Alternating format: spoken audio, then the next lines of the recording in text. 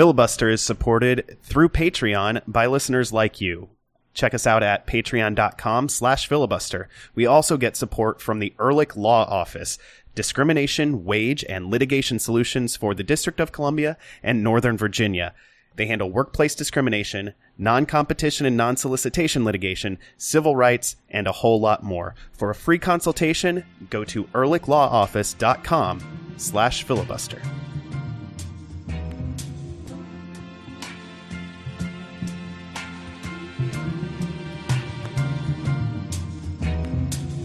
Guys, I turned 36 this month, and I have to face the fact that it's time to start preparing my grave for my inevitable death. Which I assume that the Reaper is in my neighborhood and is just in concentric circles, working closer and closer until one day the knock at the door will come, and that'll be it. So my question: Are you going to pre-populate your tombstone? I have a lot of ideas to the extent that I might need to extend my life a little longer to make sure I get everything on there that I want to get on there, because it's a lot. It's a lot of information I want to convey to the people who come by and see my tombstone, which I assume will be a lot of people. Are you going to buy a brick in the sidewalk on Buzzard Point to act as your kind of interim tombstone? No. I mean, how am I going to have the money for this gaudy and preposterous tombstone if I'm also throwing money around on bricks? It's going to take all of your money. Pretty much, I need to put everything into this basket. All my eggs are in the tombstone basket, which is not a phrase I thought I was going to say before we started the show, but here we are. You know, if you're focused on a legacy, I guess there are probably worse ways you could pursue a legacy. I can't think of any off the top of my head, but I'm sure they exist. Look, I feel like we still talk about various pharaohs and people like that, and all they did was spend all of their time on their burial mounds and pyramids and tombstones. So I figure this is the only way to really keep my memory alive longer than most people, is to just go all in on being remembered and not actually achieving anything. Did you also rule an ancient city-state? Well, no, but I mean, that just means the odds are longer for me, and I need to really, overachieve in the the posthumous notoriety thing, which mostly will come through the tombstone. So, best case scenario, assuming society still exists at this point, a 23rd, 25th century archaeologist, sociologist, anthropologist comes along and finds your tombstone. And what do you want? Do you want that anthropologist to think that you were incredibly special in this day and time, or that you were indicative of society and they can draw some very bad and wrong conclusions that are hilarious to us, but don't necessarily well inform the future society? They won't be hilarious to us because we'll all be dead. But excuse you, I am planning to live to my 500th birthday. Ben Bromley, head in a jar, right next to Richard Nixon. No, I will kill Nixon. My head in the jar will fight Nixon's head in a jar and win.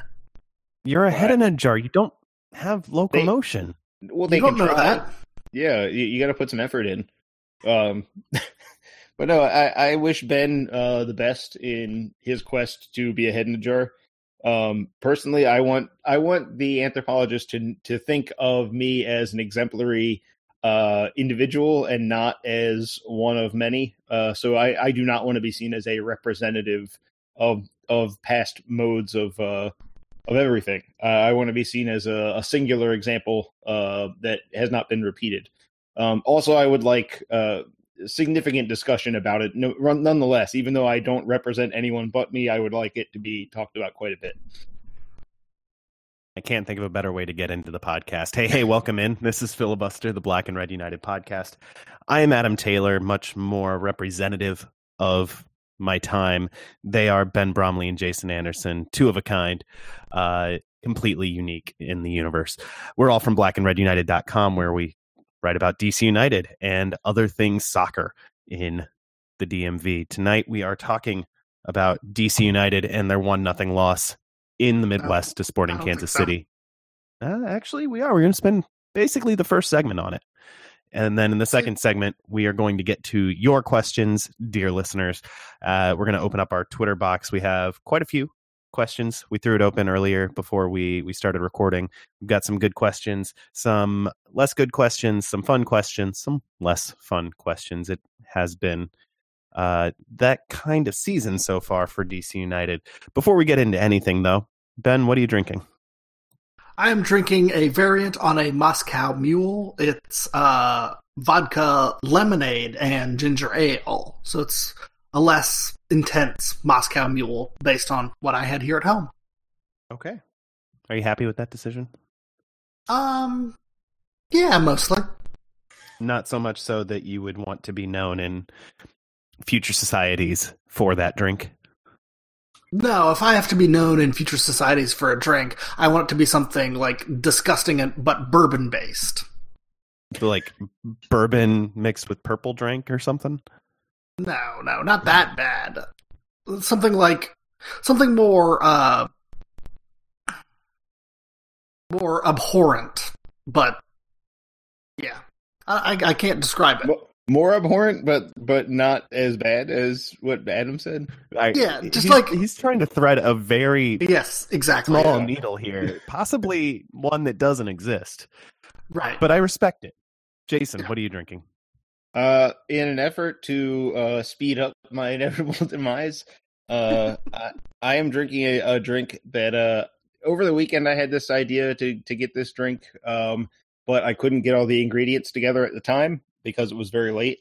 But I've had more time, so I've gone back to a college drink that is not good for you, but it does get you to a fun place. Are any of these drinks good for us? It depends on how you look at it. If they make you enjoy your life a little more, then maybe that's the stress relief benefit might be worth the alcohol intake. This drink, that time I had red wine. That was good. That was good for me, probably. This drink has too many things in it that are not good for you. I am drinking Mountain Dew Code Red with vodka. Oh no, Jason! So I've got Red 40 circulating through my veins. I've got caffeine. It's very much than you can possibly imagine. Get back to college and get up to no good drink. Jason, have you been teleported back to like 2004? No, but my memory of drinking this particular drink in college in 2004 was pretty amusing, and I thought as a one time trip off the beaten path, it might be fun, and it is. I mean, maybe DC United is playing like it's 2004. Not really. If no, only they aren't. If only they were. I'm drinking also something with the word red in it. Okay. But much less bad for me, I think, than Code Red and vodka is for literally anyone. I'm drinking drive-through dry hopped red ale. Okay, I was going to say, like, I'm not going to approve anything that starts with drive-through. It's the name of the beer is Drive-Through Red. It is from a small artisanal grocery store that just opened in my neighborhood called Trader Joe's. I don't know if anyone has heard of it. It's a very nice grocery store. They have lots of frozen foods that are pretty tasty. A lot of organic stuff as well, if you're into that. They just opened in my neighborhood. No, we're not. Actually, I'm obviously poking fun.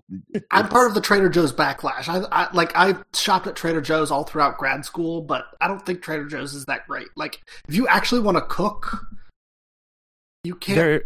Trader Joe's is not that great. Their produce selection is not very big, is bad. But the stuff that's there is good and cheap compared to the other grocery stores in my neighborhood. And I'll give you cheap. I will not give you good. I will further up you overpackaged. Much of it is overpackaged. That's correct. But I was happy with what I got there this weekend. And then I went to another grocery store in the neighborhood to finish my shopping, which is the real downside of Trader Joe's, is it's not a place you can go and just get one thing. Trader Joe, if you are listening, and I assume you are one human being and not a corporate board, please contact me to pay us a sponsorship, and I will on these airwaves argue with Ben and Adam until they give in about the goodness of your store, but only once your money clears. Until then, whatever. So Trader Joe's has kind of an Audi Puma relationship with Aldi. They're both German chains founded by brothers. We shop at Aldi. I think it's better than Trader. Where's this going? But it's not great. I don't know.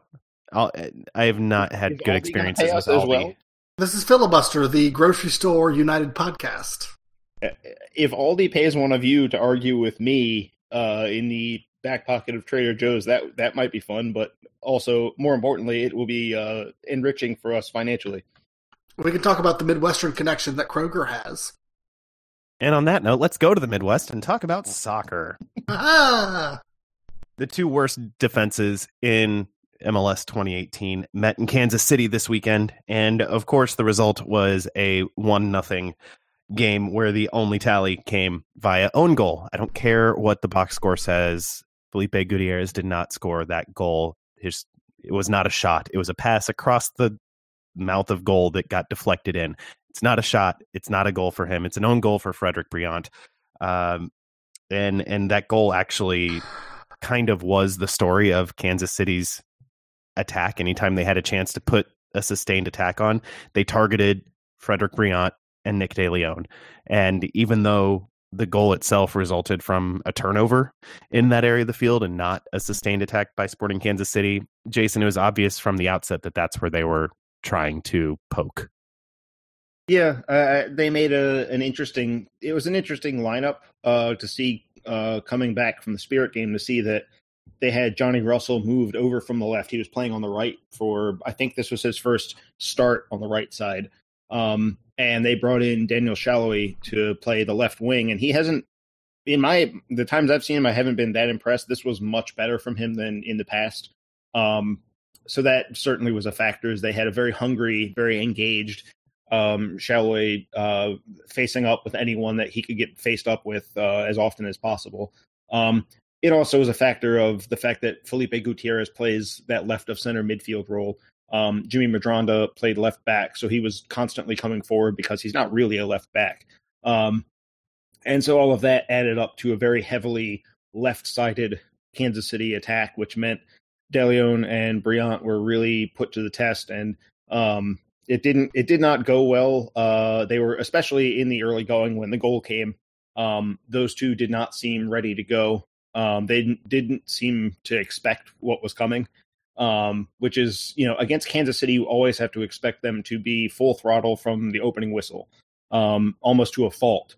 And it just seemed like, those are guys that have been in the league that have seen this team play multiple times. They don't really have an excuse to be caught off guard by an aggressive Kansas City. So it's a pretty frustrating thing. You have to give Peter Vermes credit because he made this thing pay off, which is, I don't enjoy saying it, but that's the fact of life, is that he forced, a lot of the play down that side. I think Nick DeLeon ended up leading DC in clearances, which is not normal for a fullback. By comparison, Joseph Mora had 1, whereas DeLeon had 9. That's just all around pretty frustrating, because I think outside of that opening period, as much as Kansas City had a bunch of shots, this was one of those classic Kansas City games where they take 20 shots, but like 12 of them aren't good shots.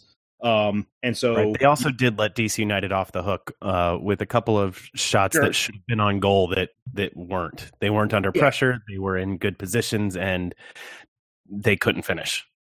Sure, and there's certainly no question that Kansas City deserved to win the game. But I do think there is an element of frustration in that DC might have been able to get away with this one if they had been just ready from the start. Or I shouldn't say they, like every single player was not ready from the start, but if every single player were ready from the start.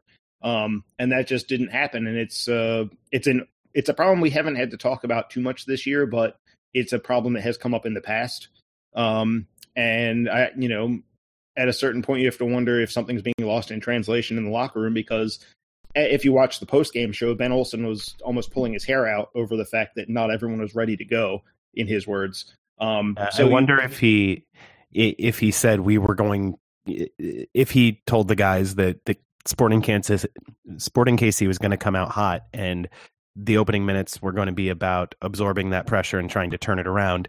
And some of the guys heard it as we're going to be on the back foot and just accept that. I think you're right. Something might be lost in the translation. I'm grasping for an explanation. Even if that's what the players heard, it doesn't explain the just being unprepared to actually stop players from attacking.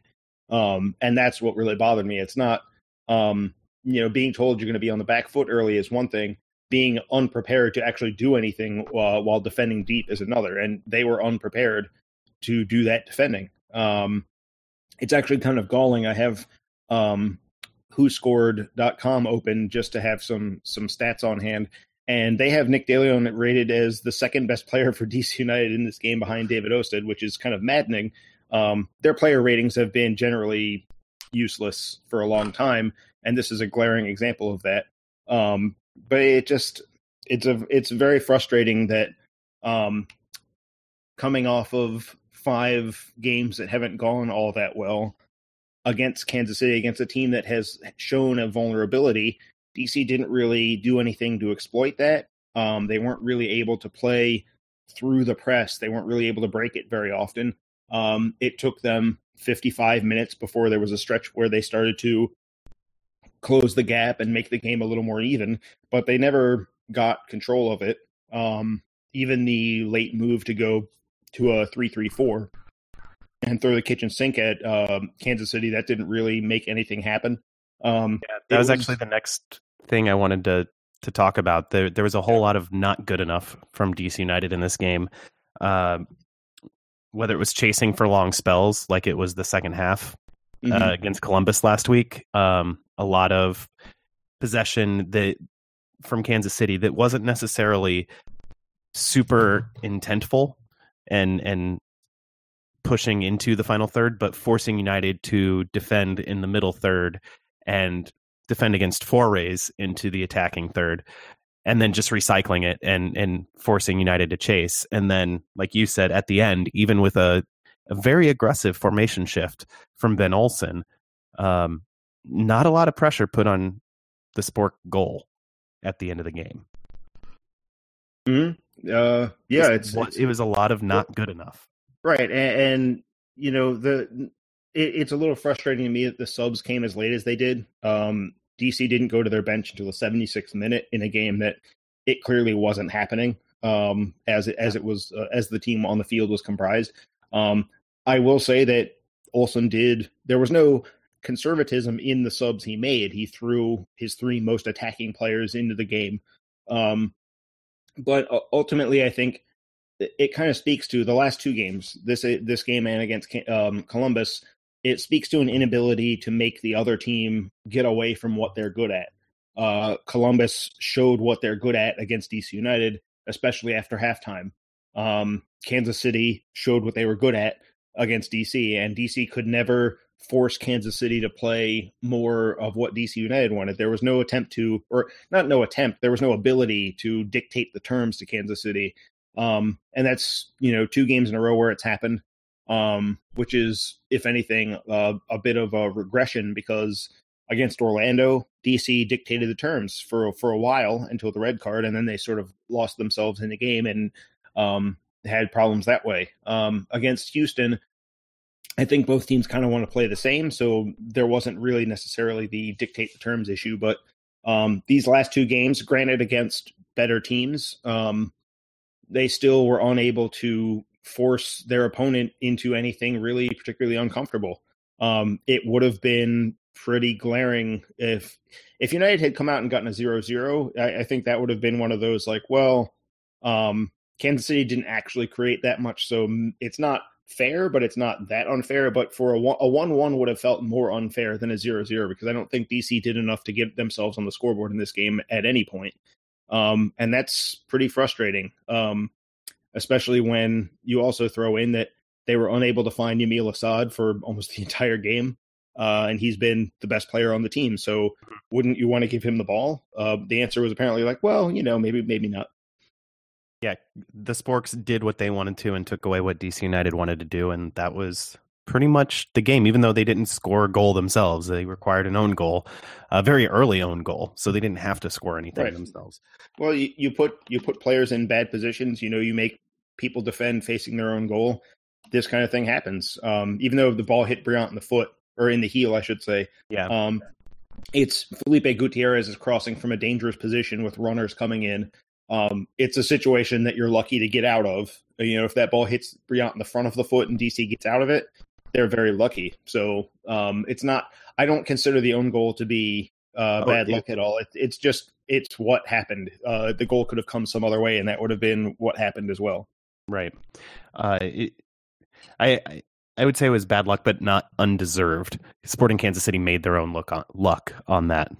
But that's really a kind of a non-material disagreement. Yeah. Let's see. One of the things that stood out to me in this one was the different ways we saw the team's counter. On the one hand, you had Sporting Kansas City. When they got the ball into space, they ran, they passed it, and they found someone on the weak side at the last second to set up a shot, whether that was crossing at the 18 or cutting it back from the end line. When DC United got the ball on the counter, they were slower to get forward. When they did get forward, the one time they found Yamil Assad, he had Paul Arriola at the back post, but it was his one time getting the ball, and it was relatively late in the first half, I think. He got the ball in the attacking third, took his man one-on-one, and put on a decent shot, forced a save out of Tim Melia, and not a bad save at that.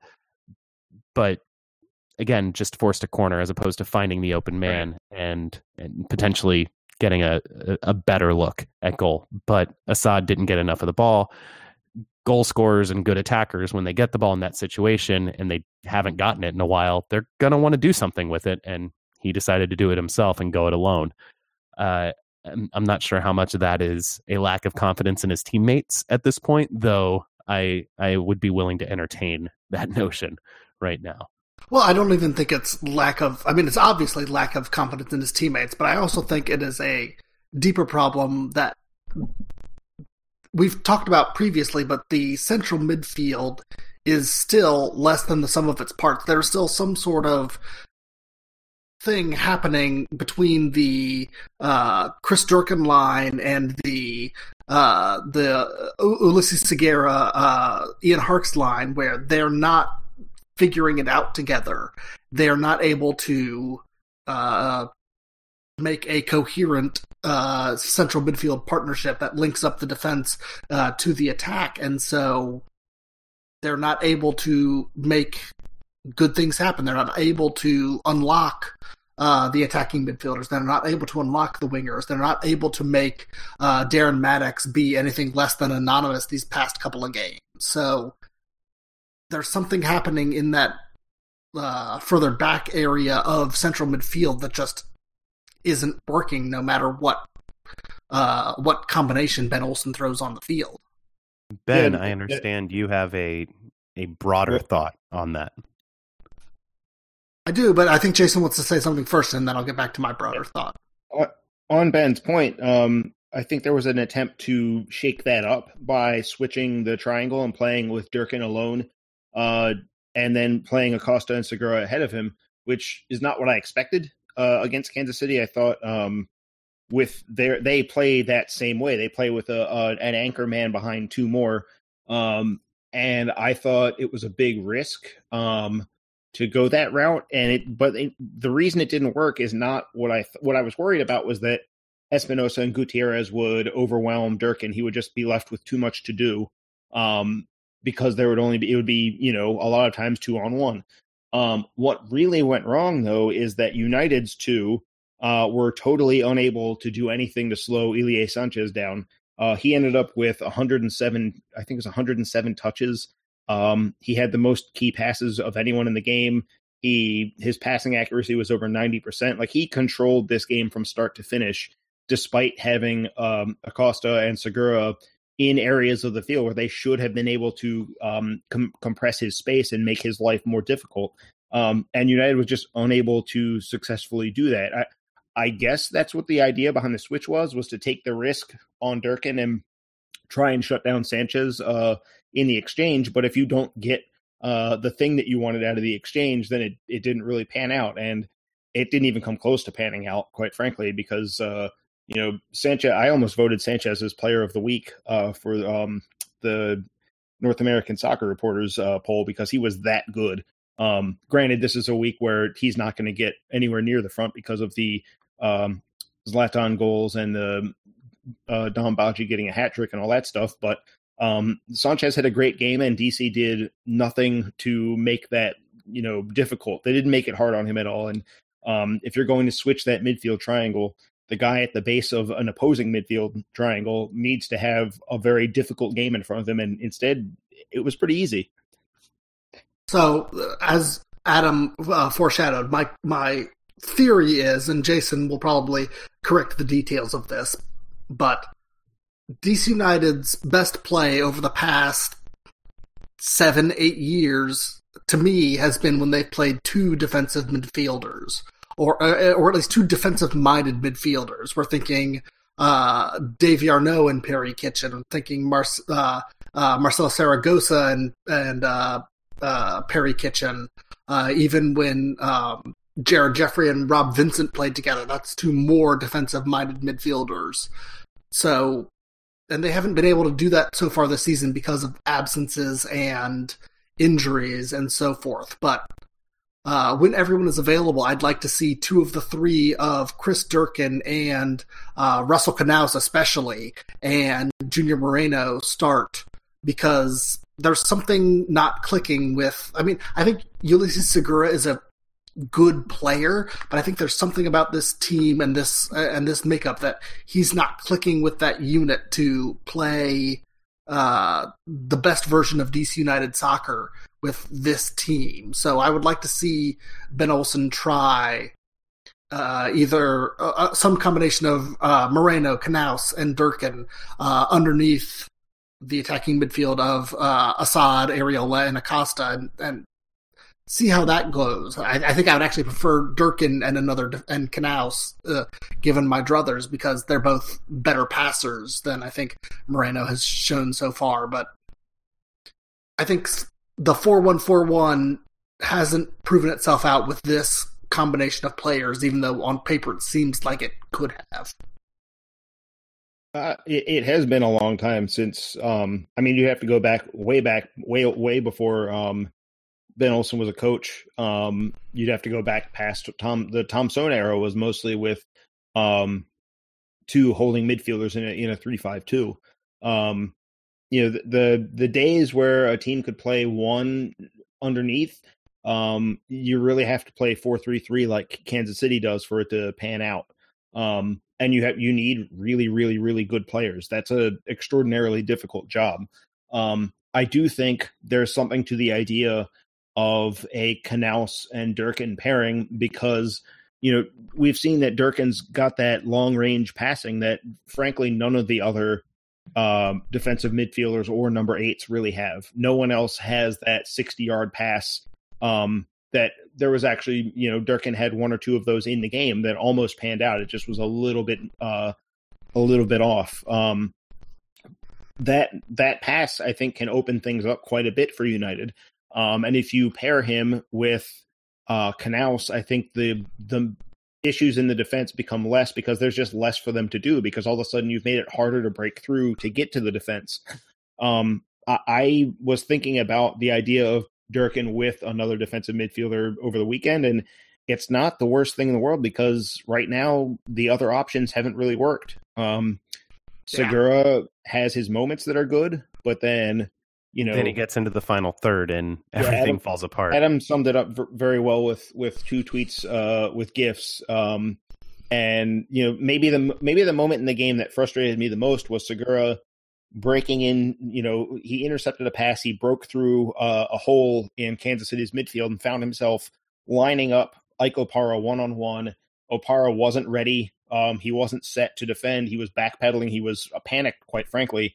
and Segura got one touch too close to Opara, and then he tried to make a move once he was too close.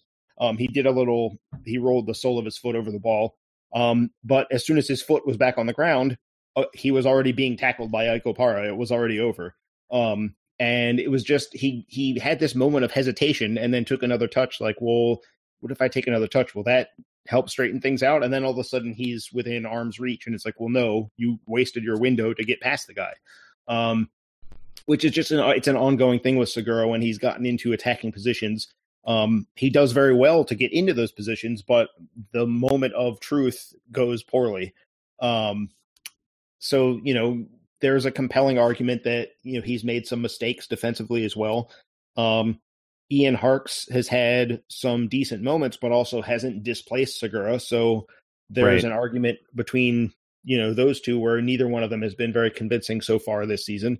And maybe it is time when Knaus comes back to think of Knaus and Durkin, which hopefully, it doesn't seem like Knaus is going to be ready to start against Columbus on the 14th, but maybe that second game in April, we might be able to see him and Durkin from the start, or him and whoever from the start, because the main thing I think is Russell Knaus needs to be in the lineup. This team is dying for him to return. I think it was Phil Quinn over the weekend who counted it out and figured out that DC United has 3 games over the next 41 days. Yeah, it's not a lot of soccer in a lot of time. Yeah, so there's lots of time on the training. There's lots of time for people to get well. Junior Moreno could be coming back before, the third game we talk about after today. Russell Knaus might be back. Hell, Taylor Kemp might be back. Who the hell knows? There's a lot of opportunity for people to get better. I'm going to put a little twist on what Ben's saying, because I think the best United's played and the closest we've seen to what Ben Olsen probably wants to play, if he has everything he wants, is the fabled, nearly mythical end to the 2016 season, where DC United was very direct and winning games and shootouts, and was crazy fun to watch. And that was the 4-1 that this team is trying and so far not really succeeding at replicating.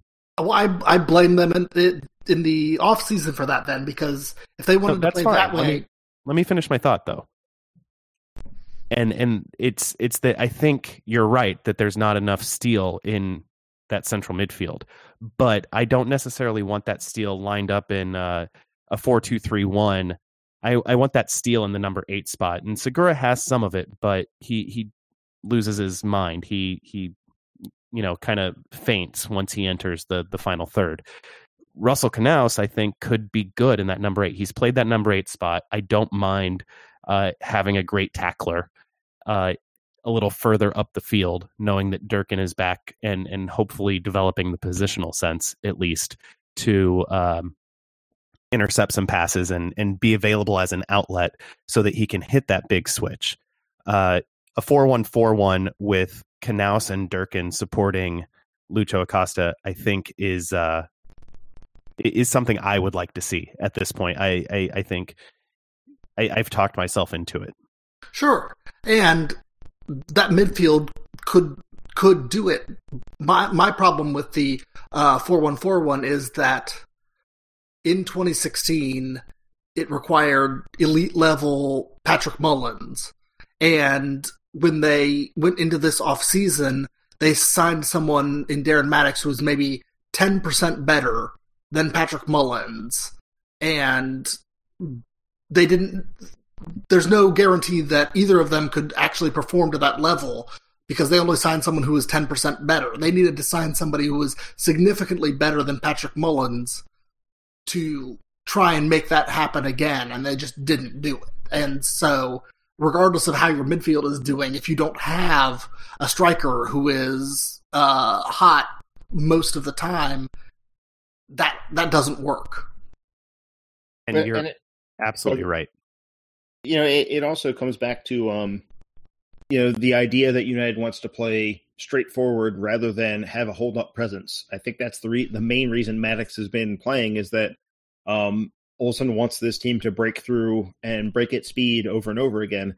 But I do think that a hold-up presence might allow them to play that extra defensive midfielder, because then you're getting Mullins holding the ball up for the three attacking midfielders coming from underneath. That might be more appealing to those three players than everyone just chasing in behind over and over again. And once you make it easier on those three attacking players, then you can start to say, like, well, the defense has really been rough so far, so maybe we can reinforce that end of things at the expense of the attack, because the attack is in a better place because we've given them a system that maybe helps them thrive a little more. But I will say that I don't necessarily worry too much about whether it's one deep or two deep. But the roles are what interest me. If Knaus is a number 8, but his primary job is still screening the back four, winning the ball, and connecting, and Durkin is more of a deep lying playmaker, then if it's 4-1-4-1 and that's the distribution of roles, that's fine to me. Yeah, but that's the main thing, is getting that balance of roles for those two is more interesting to me than whether it's 4-2-3-1 or 4-1-4-1. But it all comes to when Russell Knaus comes back, who does Olsen see as his ideal partner? Because we don't actually have any idea what that is. I mean, granted, it might just be, well, we think Segura is the best number 8 and Knaus is the best number 6, and that's that. But I think at this point we should really be looking for the combination and who is the best player to play alongside Knaus, not who is the best player, period. Because clearly the groups of the players that have gotten their time, it hasn't really panned out. And the one noteworthy, I mean, Taylor Kemp has been injured as well, but I think he would be in a pretty stiff competition with Joseph Mora for that spot. Whereas Knaus, when he comes back, it's going to be like, are you fit to play 60 minutes? Well, then we're starting you. And we'll see if you can get any more than that, but we got to get you into games. And finding the best partner for him is, I think, the main thing is whoever plays best alongside him in whatever role that is, that's the way to go, because it's kind of a surprise that it turned out this way, but he's turned out to be the most important piece that came in during that last summer transfer window. Before we sign off on this segment, I do want to give Ben credit. For those of you keeping score at home, Ben is the one that made it an official conversation about DC United in 2018 by mentioning the failure of the front office to land a more prominent or better striker in this offseason. And Bobby Wood, Joel Campbell Watch 2018 has officially begun here in the nation's capital. Anything else you guys want to hit on before we take a quick break and open up the Twitter box? I think they should try and sign Cristiano Ronaldo. I vote for Leo Messi. At this point, on this team, in this league, in this year, I think I'm with Jason. And with that very important... Breaking news, Adam doesn't want DC United to sign Leo Messi. and with that perpetual argument out of the way, I think that's the first time we've waded into the Ronaldo versus Messi debate on this show. It only took 5.5 years. And on that note, we are going to call it a segment. Stick around. This is Filibuster, the Black and Red United podcast. Hey, Ben, you wouldn't say this is a hostile work environment, would you? You can tell me.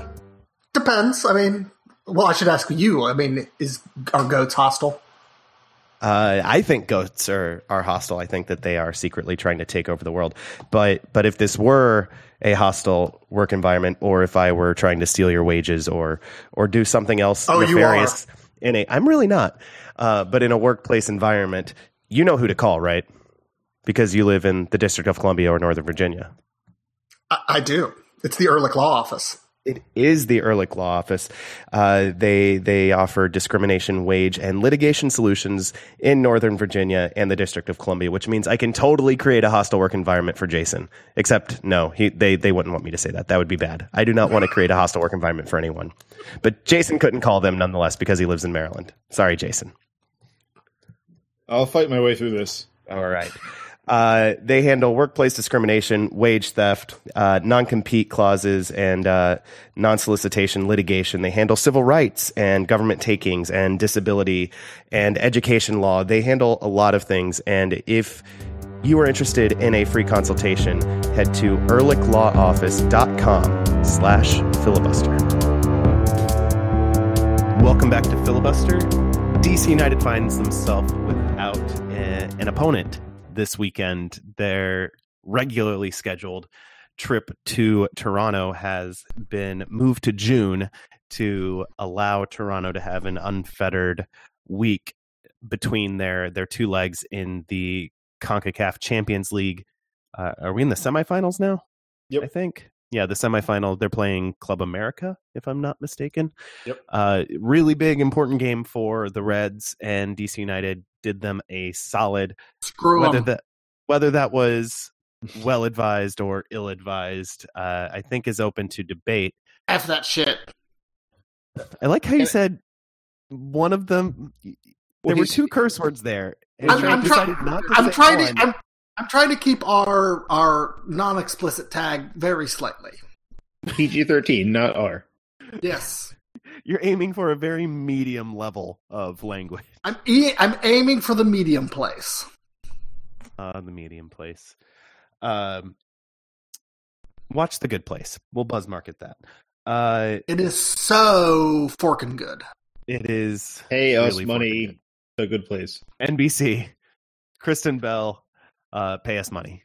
Yeah, if that's what it takes. I know it's not entirely her show, but if she wants to sponsor us, and we're just supposed to say good things about her, then that's fine too. Ted Danson also pay us money. Yes, Ted Danson can pay us money. Anyway, DC United doesn't have an opponent this week, so for the second segment, we are opening up the Twitter box to answer. Pew, pew, pew. I don't. Why? Pew pew pew. For the Twitter box? Adam's Phone Time, Twitter Box Roundup Time. That's not a thing. It is now. No, I don't believe it is. Yeah. Anyway, like I said, DC United has no game. We're opening the Twitter box. First question. We're going to just kind of run up the list. There are quite a few questions. You guys came through for us this week for a relatively late solicitation. First question comes from Murr at MurrDCU on Twitter. Demands that we give the people a starting 11 with Assad at striker and no Nick DeLeon. I don't know that Assad at striker is the right thing, but I'm also not sure that Darren Maddox or Patrick Mullins is the right thing. So let's go with it. We'll go with the stipulation. I mean, first question, if we're doing this, Assad at striker, is he alone or is there another striker with him? I mean, I don't think he's a forward, so it's already going to be weird. Yes, it is. We're just going to run with that, though. That's the stipulation. I guess the most straightforward thing is to just drop Darren Maddox, move Assad into the position that I'm going to again note is not for him. Bring Zoltan Stieber in on the left. And then I think the other part of this is dropping Nick DeLeon. So then it would be O'Neal Fisher at right back. I mean, it's pretty much as straightforward as it gets. If you want to get really weird, I guess you could go to a back three and play Assad with Maddox as a forward pairing. And then you have Areola and Mora as wingbacks, and I guess Kofi Opare comes in as the third center back. You don't even have to do that. You could just do a 4-2-2. 4-2-2? No, you would never do that because you would be leaving players off. You do a 4-4-2, yeah. And just play a central midfield of Durkin and Knaus. I guess you'd be leaving Acosta off, but whatever at this point. Or just, have a striker pair of the smallest striker pair in MLS and just have Acosta and Assad as double false nines. I think it would not be the first time. Go ahead, Jason. If we're going to go for a super small front line, I'd like DC United to reacquire Franco Niel, their 5'3" striker from way back when. Frank O'Neill towers over Lucho Acosta. No, Frank O'Neill was legitimately a 5'3". He does not tower over anybody, including my kids. But Adam, wasn't it one of your kids who said that Lucho Acosta is a very small man? My 3-year-old loves Lucho, and I'm very proud of her for that. But during the pregame on Saturday, we were watching, and she was kind of just playing off to the side, not paying attention to the TV. And I said, "Look, there's Lucho," and she says, "He's the littlest guy." It's so true. She knows Lucho is the littlest guy. He's also one of the best guys, but he's the littlest guy. Something that's coming to mind, if we're going to get really crazy, you could also drop, instead of bringing Kofi Opare in, you could drop Chris Durkin in the middle of a back three, and then I guess you'd have Canals and Moreno or Segura or Harks or someone further ahead, and so you end up with a very flexible formation at that point. But again, this is a formation in which Emil Assad has to play a position that he is not cut out for. What if we go back to my desires, my ridiculous desires, and play a 2-3-5? Oh, the classic 2-3-5. Well, then there's plenty of space for Emil Assad to play as a forward. Yeah. He can play it. Maybe that's the. Yeah, that's it. Yeah. 2-3-5. We play Birnbaum and Briant, and then Durkin, Canals, Moreno, and then some semblance of let's say right to left, Areola, Acosta, Mullins, Maddox, Assad. Yes. There we go. We did it. Also, if we did play a 4-4-2 with a double false nine, it wouldn't even be the first time under Ben Olsen that's happened. Luis Silva and Dwayne De Rosario played as double false nines. Oh, man. Not actually that long ago for DC United. It did not go well. Nope. No. Sure didn't. That was 2013. It was an extremely dark time for us all. Next question, speaking of dark times, comes from Tom Hayden, and this is actually a sentiment that we heard from quite a few people, including Adam at Aguero, who we'll get to later, including some other folks as well, and that is, how much of a leash does Ben Olsen have left? Is his seat starting to get warm? And honestly, it's a fair question. Yeah, I think his seat is starting to get warm, because this is the season that things have to go right. And obviously, 12 road games in the first 14 games is a burden that only very few MLS managers have had. But this is a statement year for this team, and they need to perform on a level that they haven't in the past couple of years. And so I don't think anything's going to happen during the season, especially not before they get to Audi Field. But I think that at the end of the year, if this is more like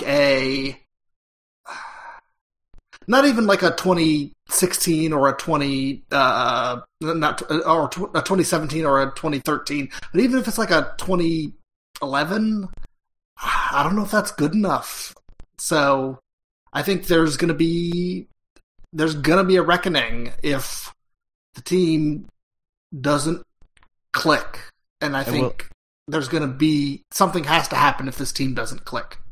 I will say, I think the first part of this year, the road trip part, at least as far as Ben Olsen's job goes, and honestly the way I'm judging the team as well, is, and this is just my own speculation, my own position, not any reporting, not based on any inside information. It's about process more than it's about results at this point in the season. When we get to Audi Field, it's another question. On Buzzard Point, results are going to be the end-all, be-all. But right now, it's about process. It's about seeing the team. But if they dig themselves so into a hole. Yeah, I mean, that's going to happen. Sporting Kansas City, when they did their roughly equivalent road trip, they were in last place. when they started their homestand and won the conference.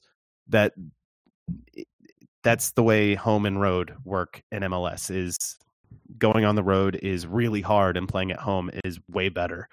And I don't think that aspect has necessarily changed in the 5 or 6 years since what is it now? Children's Mercy Park. Don't call it Livestrong Park. Has opened. And so right now I want to see DC United build towards something. And I think that's Ben Olsen's brief in my mind, is you have a system, and he's been committed to this system through the games this season. This 4-1-4-1 that is pressing at times and counterattacking, and it's got to improve. The system has to work, and the team has to grow into the system. And if that's not happening 2 months from now, then I think it's an open question whether Ben Olsen makes it to Audi Field, and that's sad for me, but that's the reality. I think he still has some leash left, but there's definitely an increase in the tension of the leash, I guess. Yeah, I mean, I think I kind of agree with you guys that I guess this is the first time. I mean, we've all been thinking for a while, the team's kind of in a holding pattern until they open the stadium. But I do think that they do need to be on a better footing, between now and that first game against Vancouver in July. They've got to be further along than they are right now. It's not just the record, it's the way the games have gone. I don't know that there's been, if you add up the periods of games that DC has played well in, I don't know that you quite get to 90 minutes yet. And we're 5 games into the season. And most of those minutes were the first 40 of against Orlando. So on that front, that's pretty discouraging. The team isn't getting necessarily slaughtered. There's no Atlanta and Columbus definitely dominated their games, but there's no 5-0 demolition that is. You don't have that red flag loss that in other leagues around the world might result in a firing just in and of itself. So that's it's hard to judge. It's hard to judge what ownership's intentions are, because I think coming into last season, I thought I had a better handle on what they wanted until the transfer window came, and then they spent a bunch of money and brought in a bunch of players that I don't think we really expected that to happen. And so now all of a sudden it's like, well, if they're willing to do that, that also means that maybe our read on what they think is different than what it actually is, because we don't know, because the ownership makes no public statements about anything. We have no idea what they're thinking. We don't know if there's pressure, if there's not, but we don't, it's all kept very quiet. So it's really difficult to read. I tend to think even if the season goes poorly, it would have to go like bottom of the barrel, like 12-game losing streak kind of poorly for a firing to happen before the end of the season. But I also think that if we're looking at a 2013 or 2017 level season, even going into Audi Field, if that doesn't, if there isn't a big upswing at that point, then at the end of the season, I think, it becomes more than likely he's gone. But to offer some context, while you guys were talking, I brought up Kansas City's record from the season that they started at Children's Mercy Park, and their first game was June 9th of that year. And coming in, their record was 1 win, 3 draws, and 6 losses. So they got to 9 points out of 10 games, and United is behind that pace right now. And granted, Kansas City won their opener against Chivas USA, who were miserable at the time. But still, you've got to find a way to catch up to that pace a little bit. If they held on against Orlando, I think the heat is significantly less because of the galling nature of that game. If they got the job done against Houston and didn't hand them 2 goals on a platter, then maybe the heat is a little less because they've given themselves 1 win in in this many games, feel it's a little bit like an oasis. But the thing about an oasis is if you miss that one oasis, you're just in the desert the whole time. And that really adds so much pressure to the next game in Annapolis. That game is now immensely important because this team needs a win extremely badly for themselves, for the fan base, for everybody. So I think he's closer to being let go than ever before, but I also don't think right now it's particularly close. But it could be that the ownership is like, if there's 2 more losses, he's gone, because we don't know how they actually think. As a fan base, we've done a lot of projecting onto ownership, but we don't really know what they're about because they don't tell us anything. Right. I will say I've said in the past that if you are an owner or a general manager, anyone who has hiring and firing authority over a manager or head coach, when you reach the point that you're saying, if the next game is a loss, I'm going to fire him, then you should just fire him because you've lost confidence. I personally haven't reached that point with Olson. I know many fans are well beyond that point, and that's a reasonable position.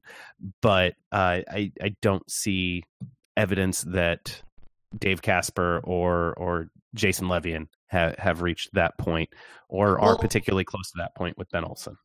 I mean, I agree with that mostly, but I also disagree with that slightly because Ben Olson's never been in this situation before where he's had these kinds of resources. So it's more reasonable to be like, I want to see what he can do with these resources and to see if he can turn it around. And yeah, that's a very fair point. One of the reasons Ben Olson has been around so long is that there wasn't another human being qualified to coach a professional team at this level who would be willing to put up with the constraints that Ben Olson has operated under. This team has been the most under-resourced. Whatever the payroll thing MLS puts out that doesn't include transfer fees or other accounting gimmicks, that says the Red Bulls and FC Dallas are in the bottom spenders of the league. That's right. A joke. DC United has been by far the most under-resourced team in MLS for a long time. And that's changing. And the job is suddenly much more attractive than it was when, say, Caleb Porter turned it down many years ago. Right. So I think you're right. And just what I was going to say to conclude that was that this offseason, or even in this midseason, it's going to be either Ben Olson and Dave Casper are back for 2019 or both are gone. I think this is on both of them, that it's either going to be a clearing the house that everyone's gone, or it's going to be a continuity season. So I guess in the end that makes it more likely that they are given the rest of the season, because it may not make sense to just clear house mid-season because Nolan Sheldon isn't going to be the full-time head coach. So if you may not just want to clear house to give it to him. So who knows? But it's on a knife edge no matter what happens this season. I will throw in one last thought for me is that with these added resources, it is the first time that either of those, either Casper or Olson, has had that opportunity. But at the same time, when you add resources, you also add pressure. And you can argue that this is the first year that the team has actually had pressure on those positions, because for a while, it was kind of fair for ownership to say, like, look, we know we're putting you in a bind. Whatever you can get out of it is great. And there are 3 playoffs. I think this doesn't come up a lot when people are looking for if Olson were fired, everything would be better angle. There were 3 playoff seasons in the middle of there, and in 2014, 2015, 2016, those weren't playoff rosters. Those were like 8th place rosters, and they got to the playoffs anyway. And I think if we're going to make a full accounting of their time in charge of the team, we can't just look at the 3 very bad seasons and say, well, these represent what's happened. We also have to look at the 3 seasons where they overachieved, because they did. Sure. But, there's also, I guess the other angle to it is that if you're the kind of coach that does really well when you have to get blood from a stone and overachieve so much, are you also able to do well when there's actually some flexibility where you're not having this back against the wall thing that you can play up for morale and psychological motivation? That's an open question at this point, because certainly the team is still trying very hard. The players are giving their all. It's just that from mistakes and from, not being necessarily focused, and not necessarily being as good as some of their opponents. The combination of those things has all led to 2 draws in 5 games, and the rest are losses. So, and I'll continue to ignore Adam, despite whatever he wants to get to else in this podcast, and just talk about how it may not be fair to Olsen, but the league is getting better at such a quickening pace that with coaches like Patrick Vieira and Tata Martino, that and Bob Bradley coming back, being a much better coach than he was when he left, that the acceleration is so ridiculous that it may eclipse people who are currently in the league. We look at teams like New England, we look at teams like Philadelphia, and they're just left behind. And if DC United is left behind in the same fashion, it doesn't matter if Ben Olsen is getting better in a vacuum. It matters what's happening against other teams in the league. I think that's a fair point. We've seen more investment on the field. I think it's very likely that the next frontier, and that we've already reached it, in fact, is in the technical area. Better and bigger name and more expensive coaches, I think, are a trend that is going to gain steam in this league. Next question from Edward Fishman at Ed Fishman on Twitter. Can we all pool our money during the next big lottery jackpot and buy enough lottery tickets to win and buy the team and spend on some talent? The answer is no, because no matter how many lottery tickets you buy, you will not win. That is a bad strategy. Next question from the very tastefully named Adam at Agaro on Twitter. DC has 2 weeks to prep for each of the next 3 games. What is the minimum expectation from these 3 games over, doing some quick math, 6 weeks? Jason, what do you want to see from these next 3 games, which the first one, I believe, is the home away from home game against Columbus, and I am so consumed by the moment I haven't actually looked at what's after that. I think the minimum expectation, I guess we're talking about expectation in terms of standard, not in terms of what we expect to actually happen. The standard that the team right. What is our minimum demand? Yeah. The standard the team has to meet is they've got to win that home game. They couldn't really afford to not beat Houston. They need to beat Columbus, and it's the tougher of the two. It's a game on turf, on top of it being a better opponent, an opponent that United has really had a lot of problems with since Greg Berhalter has been in town. But none of that matters. They have to win that game. At the bare minimum, they've got to get something out of that. And I think now that they've dug themselves a little bit of a hole, I think they need to go to Philly and get a draw.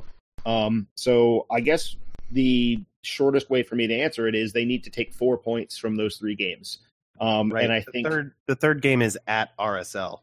Right. Which has also been a mostly Open Cup aside, a tough venue, though RSL looks kind of like a mess right now. They are not the team that I expected to see.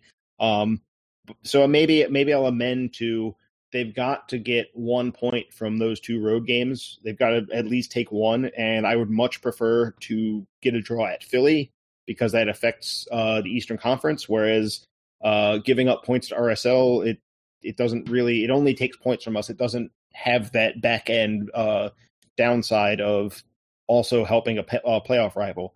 But the main thing is they've got to beat Columbus. They have to get on the right track with a win, because to come into this break on 2 points is bad enough, but to then have their second home game disappear without a win, and then have another 2 weeks to sit on that's going to be very tough to take. Ben, do you agree 4 points, especially if those points are coming from the Eastern Conference teams? Yeah, I mean, yeah, they have to. I mean, you can't, despite what they said, despite what happened with Sporting Kansas City back when they opened Children's Mercy Park, they still had a win, like we talked about, and DC United doesn't so far. And the league is both bigger and better since then. So they need to get towards 10 points, 11 points total at the minimum, the very minimum, before they open Audi Field. And they got to start banking those points. So, yeah, right. I think 4 points is necessary in this upcoming 6 weeks. I agree. 4 points sounds like a reasonable demand from this. I'd like to see more, but I think 4 points is the bare minimum. Less because the point demands are different versus when Sporting Kansas City did their worst to first move with the late homestand, and more because, like Jason said earlier, we're not even seeing the pace that Sporting Kansas City set, the anemic pace that they set for their road trip. DC United is not even there. So Ben's worry about digging a hole too deep is very valid right now, and they need to stop digging. The next question comes from our buddy Ryan Kiefer from the site, who is throwing salt on my wounds and asking, will any mercy be shown to Adam's Twitter avatar? Villanova made it to the final. They are currently leading, in fact, in the final. They were up by some amount at halftime. They're up by 13. They're up by 13. Great. And I believe you're screwed either way. Yeah, Villanova making it to the final is what damned me to last place in our Avoid the Shame contest. I did not avoid the shame. And the winner will be either Jason Anderson or Ryan Kiefer, and it all comes down to whether Villanova can hold on to a 13-point lead. And if they do, Jason, I believe that you will be the one deciding my fate. So it sounds like you're either going to get Maryland swag in your Twitter profile or Virginia in your Twitter profile. Yeah, well, the thing is, it's Adam is to be shamed, so I'm not going to give him anything from Maryland because that would be a badge of honor. But it would shame Adam. No, it wouldn't shame Adam. Anyone getting Maryland stuff is it's a great achievement in their life and in the lives of their family. But he has not achieved, so therefore he does not get Maryland stuff. But he's not a Lebowski urban achiever. No, he's not. We're not proud of him. Very not. But yeah, I haven't made up my mind what I'm going to do if this goes the way it looks like it's going.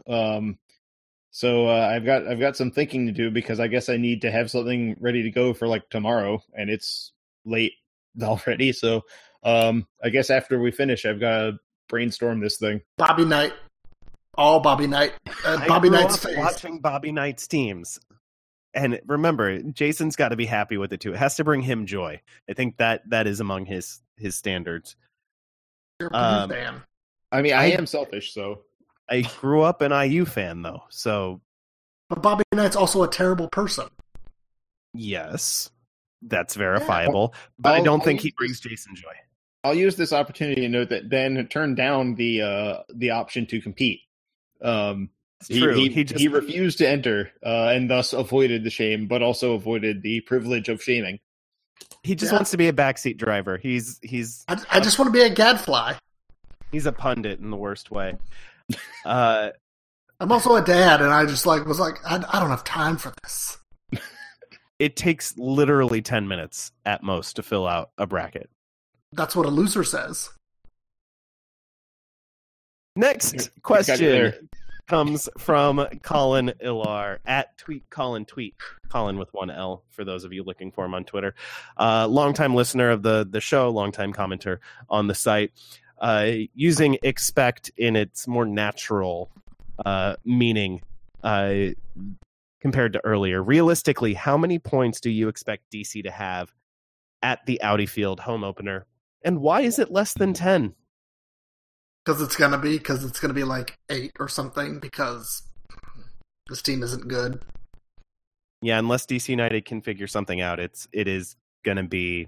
I mean, the sum of their... Like we've harped on, the sum of their parts should be more than this, but for whatever reason, it's not clicking yet, and I think that comes down at the end to coaching, and it's just not going to get there, I don't think. Well, I think they might be able to get over 10 because they do have,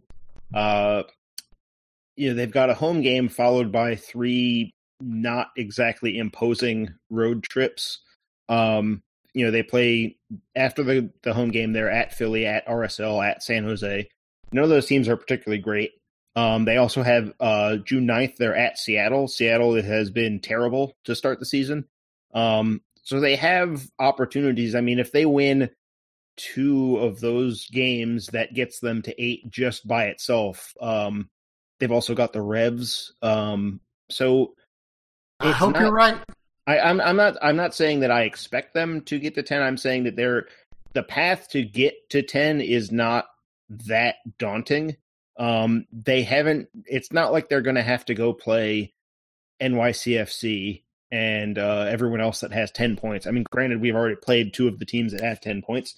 And a team that doesn't have 10 points is Toronto, who is still on the schedule. We didn't avoid them by rescheduling the game that was originally this weekend. But yeah, it certainly doesn't look like. No, go ahead, Jason. I'll come back later. It certainly doesn't look like this team has multiple. Or I mean, granted, to get to 10, they pretty much have to win a road game, unless they draw every single one of them, which I don't think they're going to run the table on draws. So they're not the Chicago Fire, right? They've got to win one at home, and they've got to win one away to get to 10 by the time they open at Buzzard Point. And it's not impossible, but, if they can't get something going against Columbus, then it becomes pretty much it's not going to happen. But if they do win that game, the door is open. I think that would restore my hope that they could get to 10. But right now, I really wish that was a game against somebody other than Columbus, I guess is the best way to put it. Also, I'm just over the MLS4 X CCL team. I mean, I like TFC in the abstract, but I'm over, they should schedule it beforehand for the teams that are in CCL. They shouldn't change it after the season starts. That said, I'm not objecting to a bye week coming up this weekend. The way they've been playing, the dumb mistakes, the misunderstandings, I'm completely okay with this week being a bye week, and I think that may have had something to do with Dave Casper's decision, even though he played it off as the Good Samaritan. That's a fair reading. Next question comes from our good buddy Phil Quinn, who is at Phil M. Quinn on Twitter. His question is very short, ends with an ellipsis. If Black and Red United started a baby fight club? Yeah, I don't know. That's an incomplete thought, Phil. I'm sorry. If we started a baby fight club, what would it be? A success? Maybe a moderate success. I think. I mean, would we be charging admission to the Fight Club? Because that's really kind of against the spirit of Fight Club. Well, if you're starting a fight club, you're already not worried about the law, especially if the Fight Club is amongst babies. But my child would win. Would we need to re-examine our lives? Yes, I think so. Would we sleep well at night? Probably not. Maybe if we got exhausted enough, we would just sleep because we were too tired. But I don't know that running a baby fight club is such a demanding thing mentally and physically that we would be exhausted. So I think we would have to go through the dark night of the soul thing where you're trying to sort out your life because you're like, what am I doing? I'm running a baby fight club. I thought I got into this to write about soccer. But also we would have to not report that income to the authorities, which would open us up to tax fraud. Well, yeah, I feel like the tax fraud angle would be the worst of our problem, or the least of our problems, once we were found out as baby fight club runners. But I don't know. I don't know what the punishment is for that as compared to maybe tax fraud is more penalized legally than baby fight club running. I don't know. Having never been involved or studying. Right. I'm not an expert in the baby fight club field. This isn't really my area of expertise, especially since I'm also filling in the back half of a sentence. So yeah, I don't know how to answer this other than through pure speculation. I'm sorry, Phil. Let's call that the show, guys. There are some more questions, and I'm sorry if we didn't get to your questions. We're running long as it is, and I don't know that we have anywhere to go after that question.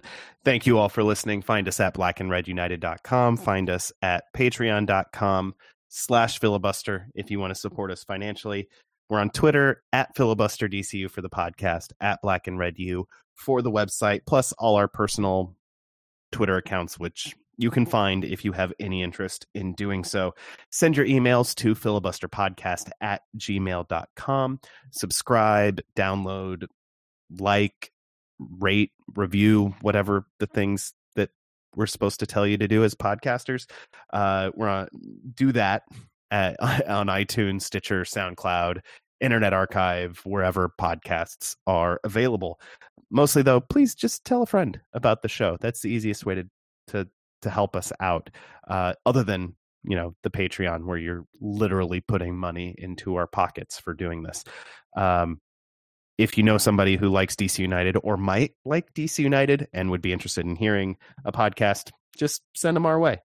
And we'll be deeply appreciative of that. For Jason and Ben, I'm Adam, and we will talk at you again real soon.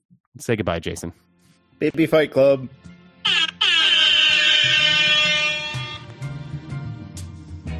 I feel like we're locked in on that idea now. I don't want to run a Baby Fight Club. I don't either. I don't see how we have a choice. That's your legal advice. Thanks, Phil.